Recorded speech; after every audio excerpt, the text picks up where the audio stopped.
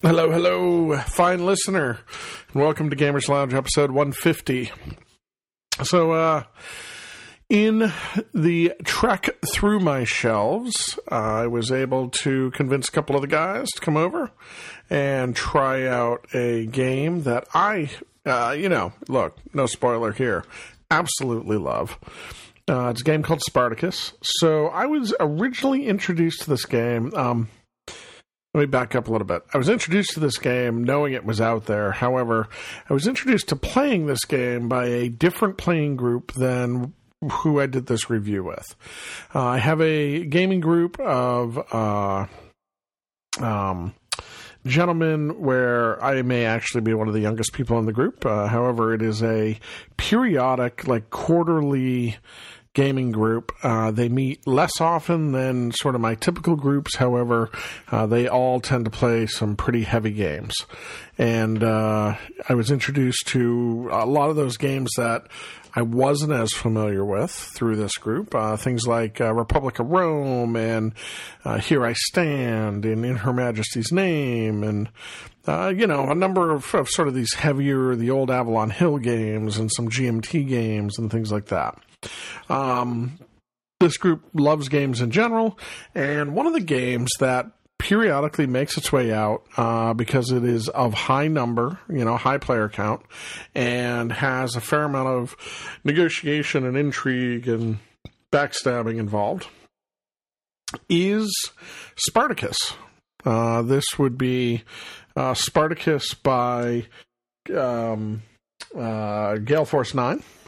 And, just an absolutely fantastic game overall. Absolutely fantastic game. So, after playing it with that gaming group, I, of course, went out. I picked it up because I wanted to have a copy for myself. I wanted to make sure that, I could introduce this to other gaming groups out there. And, with that, and things have worked out pretty good. So, what we're going to do, I hope you enjoy the opening. I had some suggestions about what we should do, and the result was, frankly, what you're about to hear. That said, Benjamin gave it his best shot, and we're going to go ahead and jump in. So, episode 150. The review of the board game Spartacus by Gale Force 9.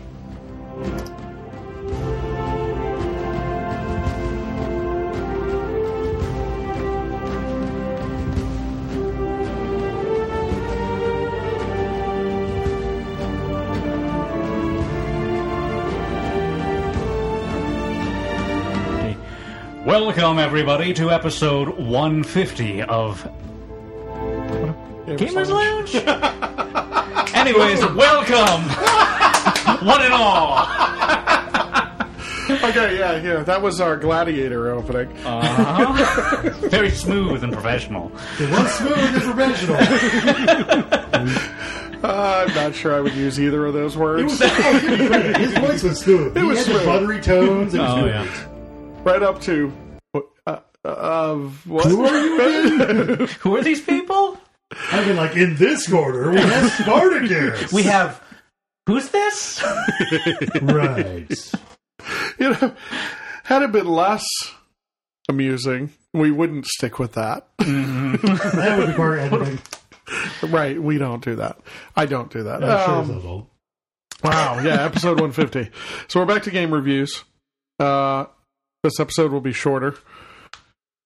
And back to the length that listeners have been enjoying. But I do hope everybody enjoyed the last episode talking about Spring Fling, because, BillCon was great. We enjoyed recording it.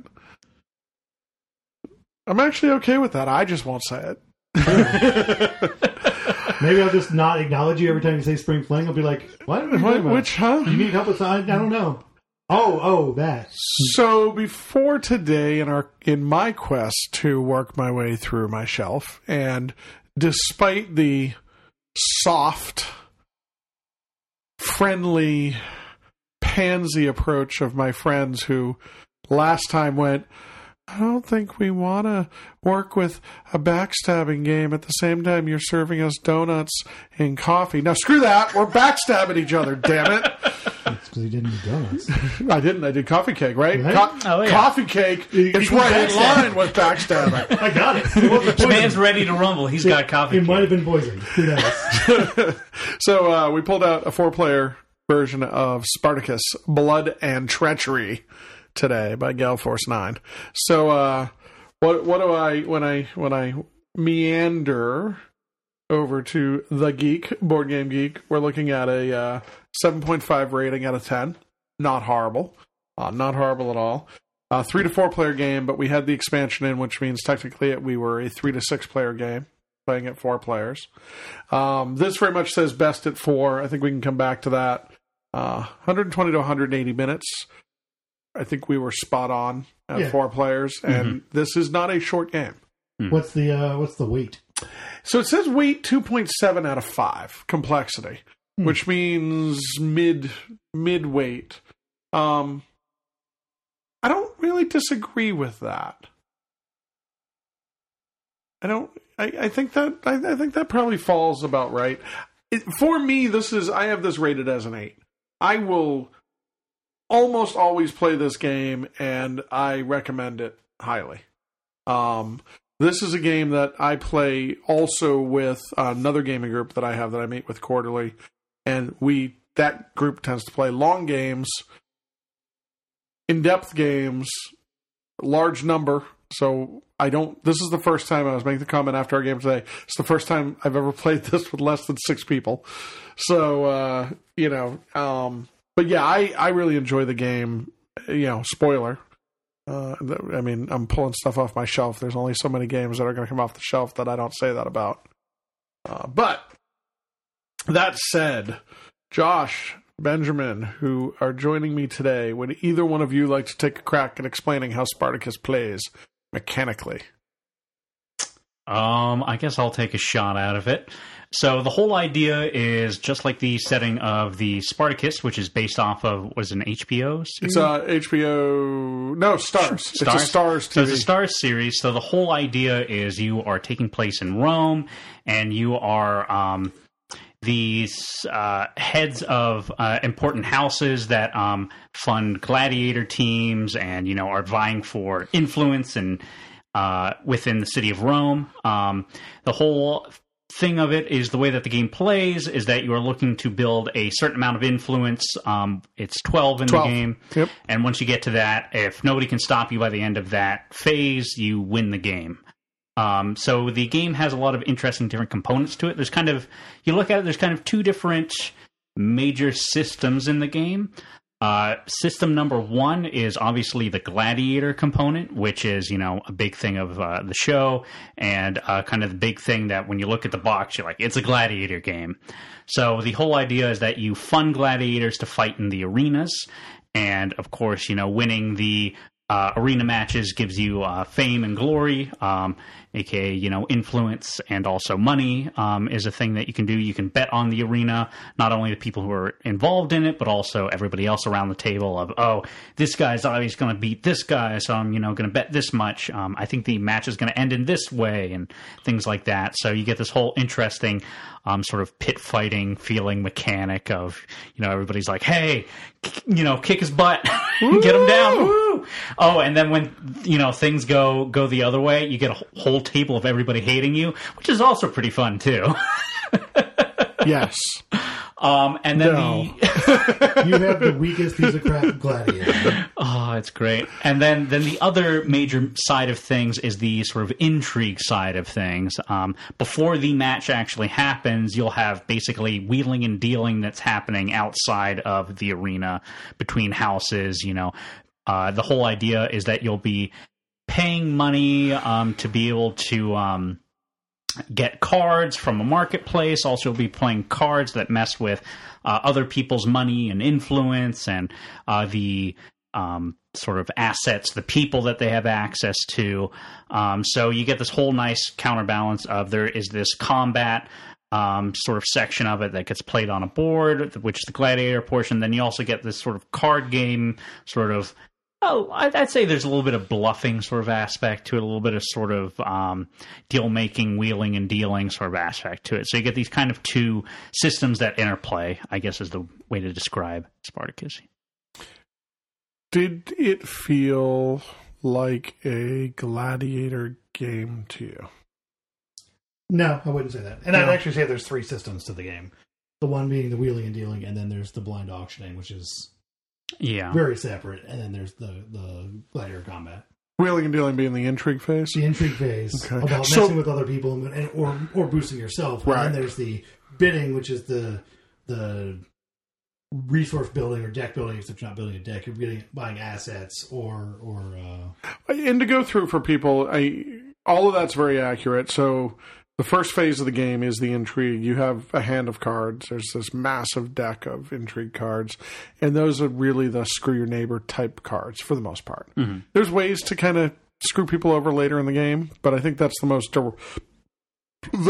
direct screw your neighbor, screw over your opponent place.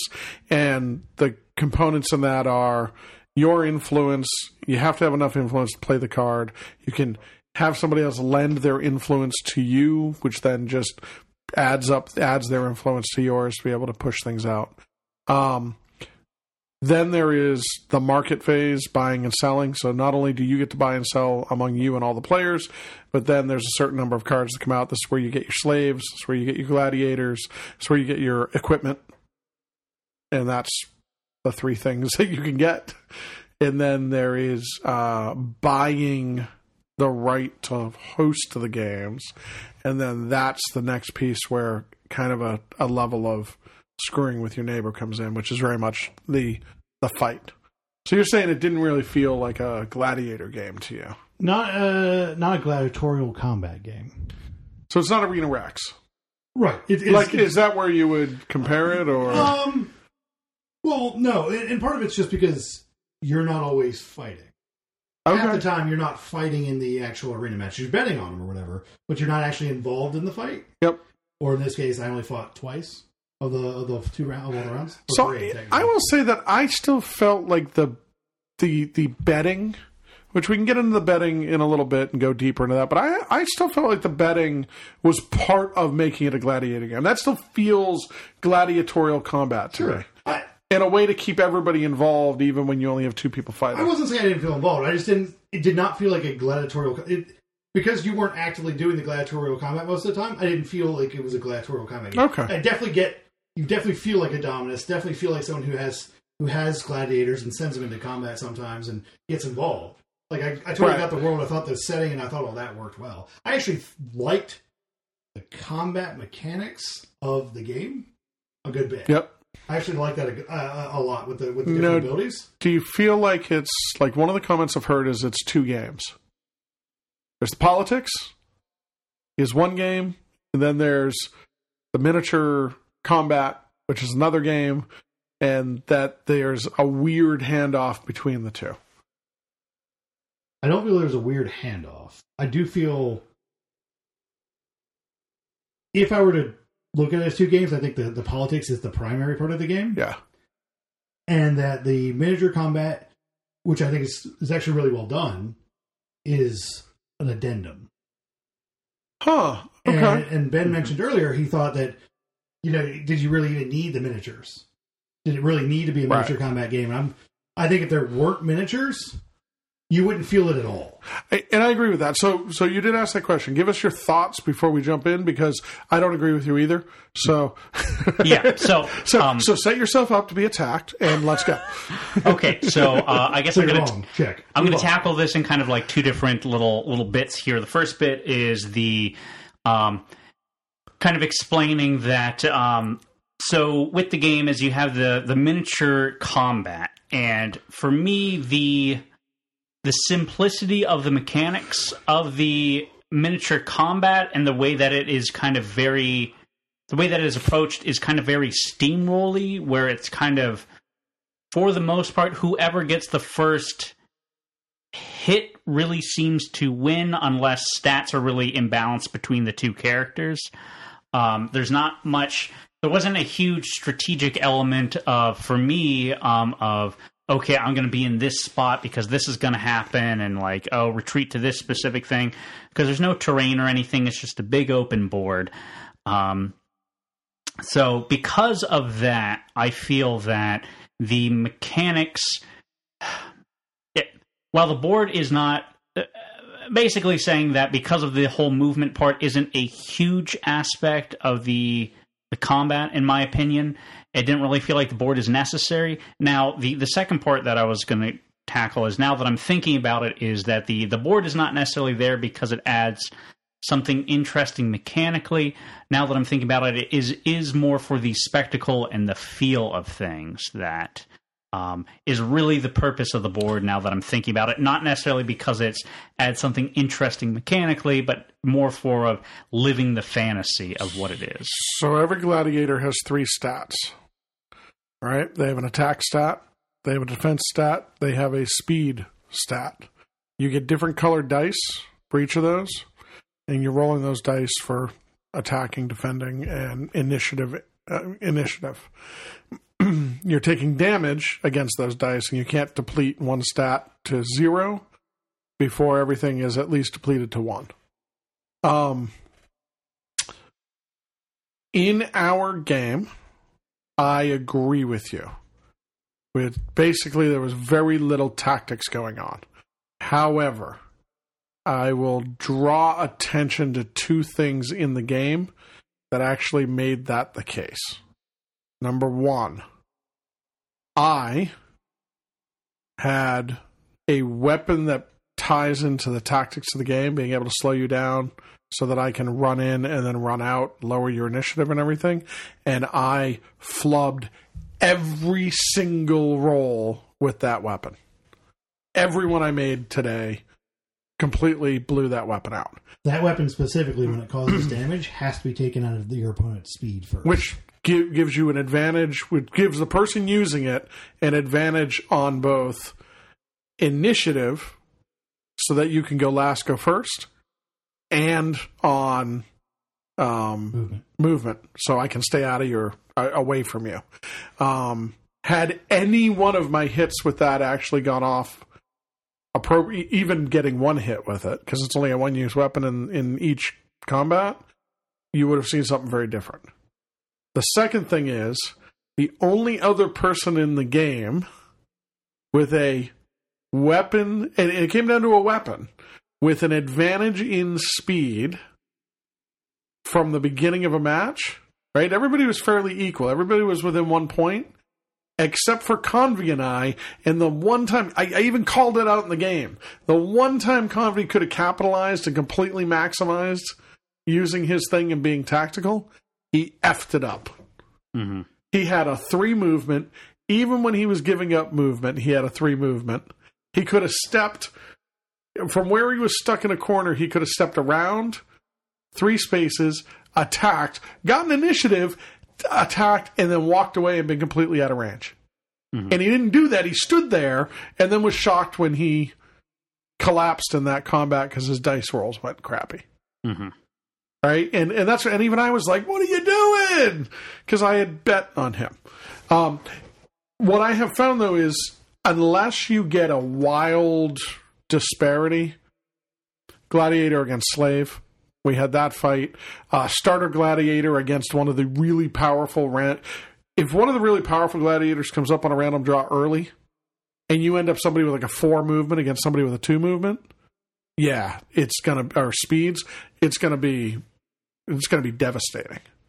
The trick is people with typically those same people are doing 4 attack against like 2 defense, so the fight is over very quickly.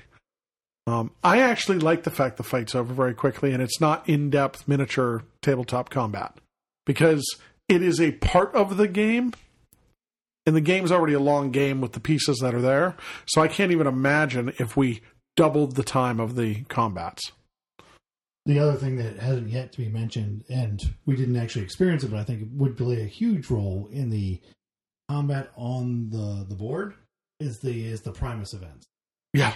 Right? So when you've got 4 models, and there's So when you can gang up, you can have 2 people attacking one person to wipe them out quickly, things like that. That's when positioning will become much more tactical. But that's also when it'll engage everyone at the table at once. So it's okay for that fight to be longer. Right. Because everyone's involved. Right? Like, that's the kind of... They could not do the Primus kind of combat without a board and miniature, I think. Mm-hmm. And I do think the miniatures from the spectacle and from...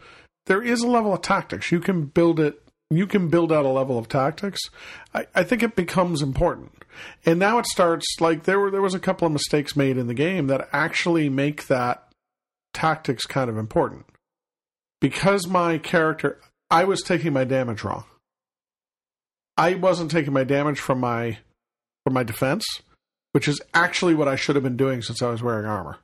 Mm-hmm. I should have been letting my defense get lowered, because that hurts. It's a backwards way to thinking, but because of how armor works, and it raises the target number of unopposed, every time I was putting in dice that I could roll low, that screwed me. Mm-hmm. So what I really want to do is find a nice balance point, but technically I want to drop to one defense dice left first. Yep. Because it's 50-50 on all the other dice. Right. No matter what number, like, it's 50-50. And actually, because I did that same strategy, which is why I was irritated when Kami rolled above 4 on every one. I was like, I literally took my defense and I was like, okay, here's when my armor's going to come in. And it was like, nope. None of that matters. Take 4. It's like, and again, the other side is the game is supposed to be built, and we even house ruled to make it further, because I've seen when we haven't. I've seen games where the 2 people, and I've played this a fair amount with my other group, we had to house rule that after 3 rounds of nothing be inflicted, the whole table gets to thumbs up, thumbs down, both competitors, because we had games where both of them were like, we both put 2-speed gladiators in and just stay the F away from each other. Mm-hmm. And they're literally chasing each other around, and it's like, no, this is going to take forever. Neither one of you is going to engage. You're literally going to stand there forever. So then we were like, nope. So first we went with, the host, thumbs up or thumbs down. And then we were like, no, the whole table does, and everybody loses. The 2 combatants lose influence, because that was a piss poor fight. Mm-hmm. Like, everybody's here for blood. Bring on the blood. Right? Bring on the fight. The betting. Okay, so you can bet on who's going to win. That pays 1 for 1.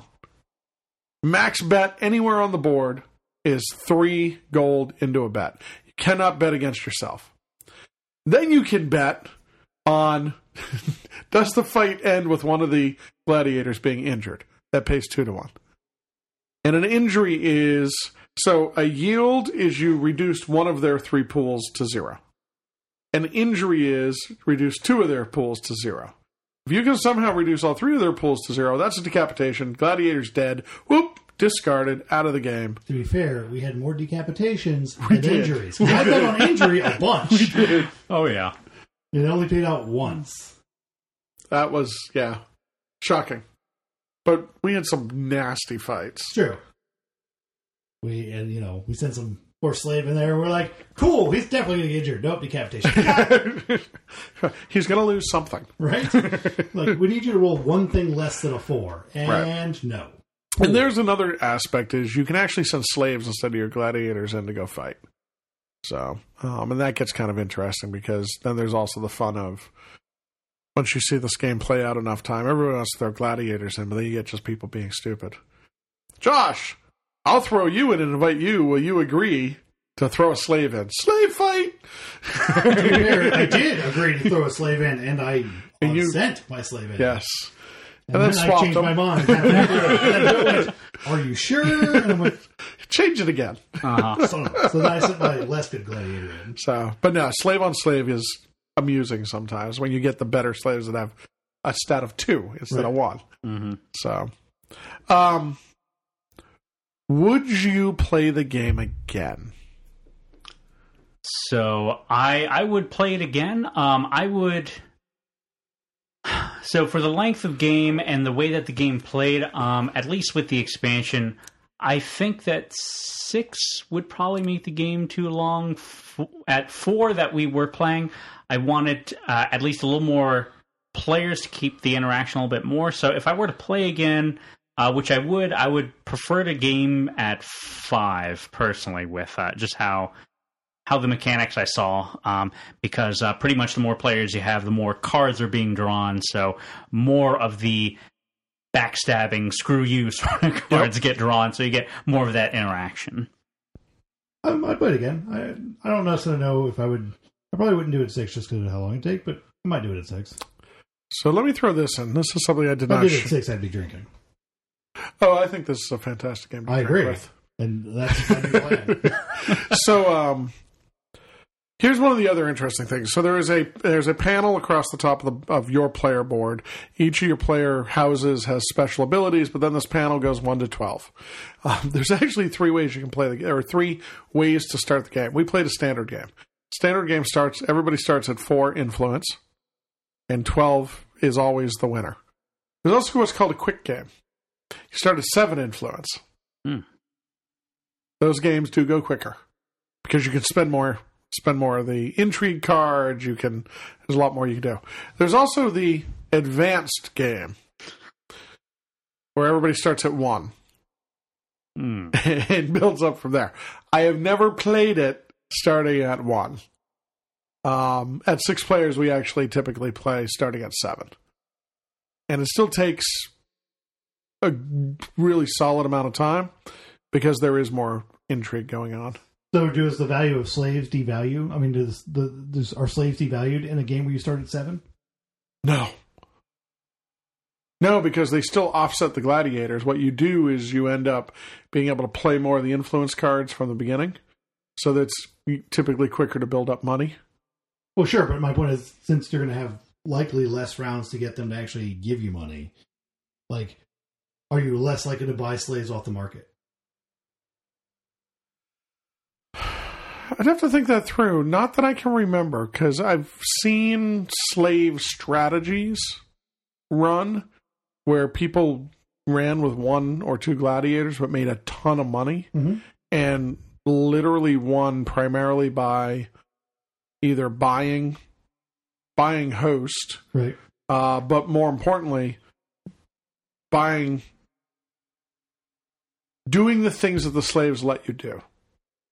Right? So some slaves will heal your gladiators, and they use those abilities. Looking at what's coming up in the market and being able to bid specifically for that one thing you want. Buying out the 1 or 2 gladiators that are like over the top, and then paying your way in, even if you're not the host, paying your way in. Being able, there was a bunch of cards out there that were like, one of the cards is pay every one of your opponents 3 gold. And then give yourself, I think it's like two influence or something like that. I mean, gotcha. There's a couple things like that if you have this big bank of money, there's a ton of things you can do. You had the slaves that let you just block schemes and re-roll your guard stuff. You had to re-roll. I had to discard a slave. Sadly, it was the only slave that I could discard to do it. Yeah, so I got a good amount of mechanics on mine. I had one that let me force rerolls on guards, which are kind of like a defensive mechanic. I had one that let me peep at cards in people's hands. I also had one that was... You had a gladiator, which lets you refresh the slave. Oh, yeah. That's the other one I'm thinking of. And then the other ones that I saw get put into play, one that Convy was using was just use the ability, get a gold. Right. So they do have a wide swath of abilities that you can get. Yeah, the slaves. It's tough to say. I was about to say the slaves have a larger area of abilities they get covered, but really it's larger differences. Like the gladiators all have a ton. All the different gladiators have a ton of abilities, but it all boils down to: do I kill you faster or do I live longer? Mm-hmm. And then convies, I always get to move as fast as I want. Yep. Yeah. I agree. And the interesting, initially we didn't have much reason to exhaust our slaves. But we started getting more of those later. Right. So that was why, like, building up, I was like, all right, I mean, I get the free gold, but otherwise it just kind of sits there. Later we had more once we got, maybe not later, we just got more of those cards later in the game. Yep. And then there is some cool little, like, I used it on you, and you used it on yourself to swap the gladiator that's in play. Yep. But those, I almost think the way we used it was the least advantageous. Had you had the only one, it would have been good to go through because you swapped in a strong gladiator. Right. But that's why I put a slave in, and then it's after everyone bets that you play the card. So literally everyone dumped money because I had a slave versus Convi's good guy. So everyone dumped money on a Convi winning. I dumped money on me winning, but no one... Or maybe everybody's Bill like, knew the plan, right? Like, maybe Bill saw me and knew what the plan was. But then before the fight happened, I was like, cool, I'm going to take that slave out and put my good guy in. So the goal was to cheap out a bunch of people on their money and get me the win still. And I've seen a couple, like, there was a game where the person had the house that I played. So they had like 6 gladiators, and they tapped a bunch of their, exhausted a bunch of their gladiators. They had 7 because they exhausted their gladiators, 3 of them, to get down to do an extra influence. They exhaust gladiators, the other 3 gladiators, so they only had 1 left. But that one was one of those head hunting, always kills people. Then they, to get money, then they bought themselves host. And it's like, crap. And they're like, okay, and it happened to be one of the other players, you throw your guy in. And he had Spartacus with no equipment.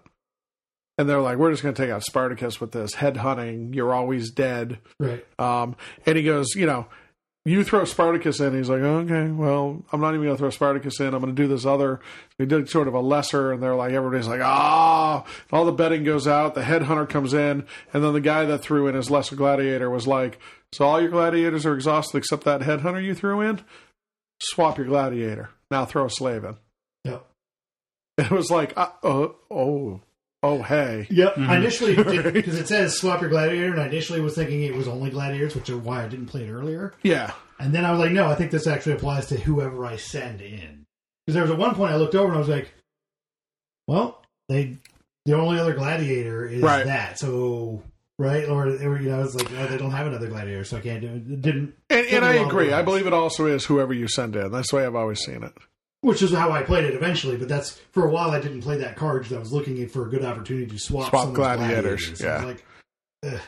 And we didn't really have runaway gladiators until, like, even when the nasty ones came out, we were already well into the game. Yeah, I mean, to be fair, I actually think the one that Convi had with the 5 defense is scary. 5 defense is silly, right? And he's gonna takes all his damage and speed first, but he still gets his 3 movement. So I was like.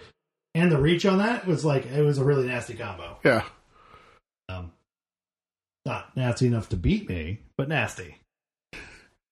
And clearly not enough to beat the hostess with the mostest. Right? It's true. I don't think she ever really fought, but yes. Benjamin, who won the game. Mm-hmm. Darn tootin'.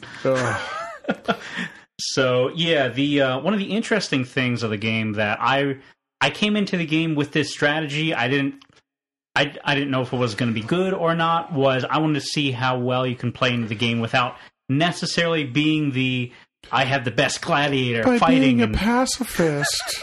By being a pacifist and swimming in gold. Right. So one of the interesting mechanics of the game is that, yes, there is gladiator combat that happens, but somebody hosts the gladiatorial games that happen. And what will happen is that after everybody's done, spending all their intrigue cards for the turn during that phase and then spending all their money to buy all the new cards that are on the market, there's one last final thing you can spend your money on, and that is to host the games. And the interesting part about the hosting the games is if you are deemed the host, you immediately get 1 influence, which is the victory condition of the game. And then you get to go and say, hey, Josh, I would really like for you to send somebody into my games.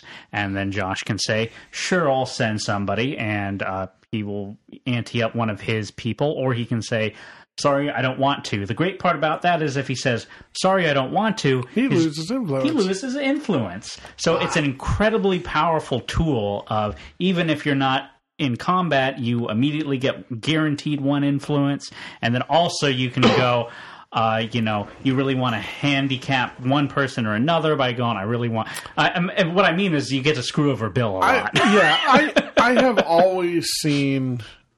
always seen situations like today where there's at least somebody at the table being invited to a fight who knows they're disadvantaged. They just refuse. Like, it's not worth it. I want to believe there's a strategy out there where the host just gets forced to throw their own people in and somehow it hamstrings them.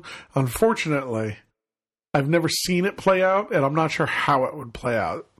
And the problem is, they're not going to get hamstrung. They still end up getting 2 influence out of it. Mm-hmm. And being able to throw money at one of the bats. And not actively killing one of their people unless they accidentally decapitate them. Right. Right? Like, cool, worse than getting an injury. Right.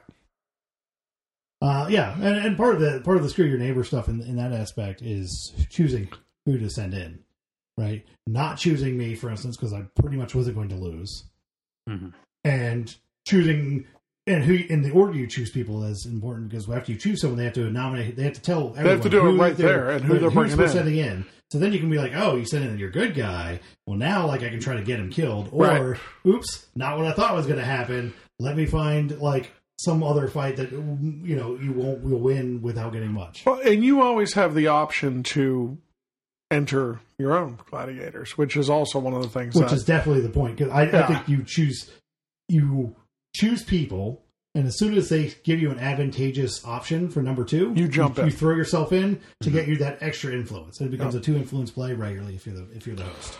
Yeah. But I do think we all made a mistake by letting Benjamin. To be fair, I didn't realize it ended at that phase because I could have cycled out 3 cards and drawn 3 more cards to find 1 to reduce him. I just had a plan to spike up and then win the tiebreaker. Yep. Because I was going to force Primus and I had twice as much money as if anything was related to combat, I was boned. But I had 35 gold. Right. So there was no way I was not going to get the host.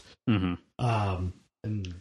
But I didn't realize. I thought it was the full round. So that's where I was like, oh, I could have cycled 2 or 3 more cards to find 1, but lose an influence. Yeah. Yep, and we keep going. Yeah. Something. But so that's the big thing is, once you hit 12, it's the end of that phase. Kudos to you. You hit 12 as the first person going in the intrigue phase. Mm-hmm. The number of times I've seen the game won by the last person in the phase being like, oh, I play this card. And I'm at 12. Did anybody want to? Oh, no. Oh, no. Oh, hey. We just didn't have anything in our hand that could know it or reduce your influence. How did you feel about this is very much labeled on the front as mature content, right? There is clearly language on the cards. There is clearly a fair amount of blood and gore in the art. There's really no nudity.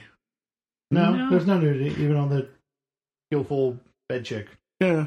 I mean, there's cards that are little provocative, but nothing that's the TNA, as it will. I mean, maybe it's because I'm jaded, but I didn't even notice.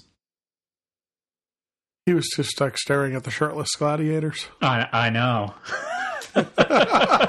I mean, I had to figure out how to best kill you and everyone else who walked into the arena with my guy. He was a champion, sir. A champion. Yeah, there was no way I was going to go up against that guy. Champion. He was ridiculous. So, overall, I like the game, clearly. You guys say you'd play it again. Yeah, that was decent. Yeah. Does it compare to any other games for you? Is it in a realm, or do you feel it's kind of out on its own? Huh. So maybe it's because we've been playing it recently, but in some ways it's similar to Black Rose Wars because there's miniatures, but you're also actively trying to screw with other people. Yeah. And in that way, it feels similar, right? Like the intrigue phase and what you're doing to other people feels kind of like the spells you play in Black Rose Wars. That makes sense. Okay. Just from that perspective, they are very different games, very different mechanics. One's bidding, one's got deck builder, but from a certain perspective, they definitely felt similar. Fair. An example doesn't pop off the top of my head, but I can definitely see where Josh is coming from with Black Rose War. Maybe it's just because more of the way that I ended up playing it, it was much more of the less of the combat-y side of things and much more on the political side of things. And Benjamin said, I had a rich daddy, and he says, I get to be host these games. And then he goes, and I still have a sugar daddy, and he still says I get to host these games. Yeah. Let's be clear, you're in my house. Right? I mean, he basically just bent over the railing, and sugar daddy was at it for 12 rounds. Oh, boy. But, I can't necessarily think of an example off the top of my head at the moment. Or a rebuttal to that. Yeah, I got that. Final thoughts? Yeah, I think it's definitely a game worth playing if you get the chance.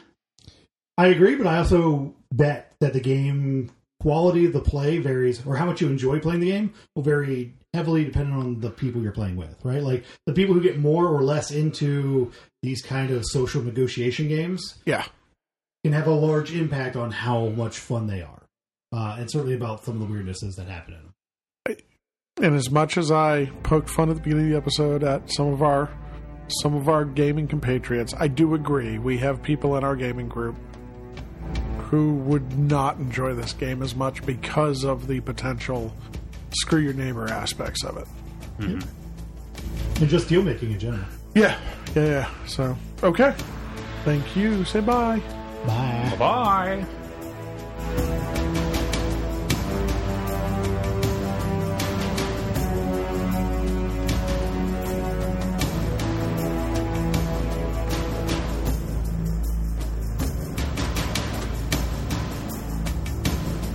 Well, that is the review of Spartacus. I hope you enjoyed yourself. I can be found pretty much, anytime on iTunes.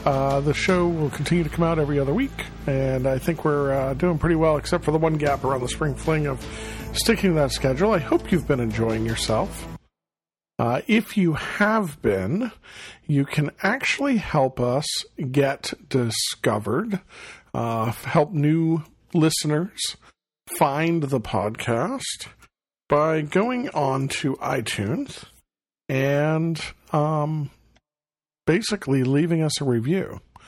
So, the better review and by actually adding reviews on there, that is the best, really the best way that people are able to find us. We haven't had any reviews since, 2015. The bulk of the reviews were before that, and really would help us help some other people find the podcast by going out there and kind of updating and adding some new reviews.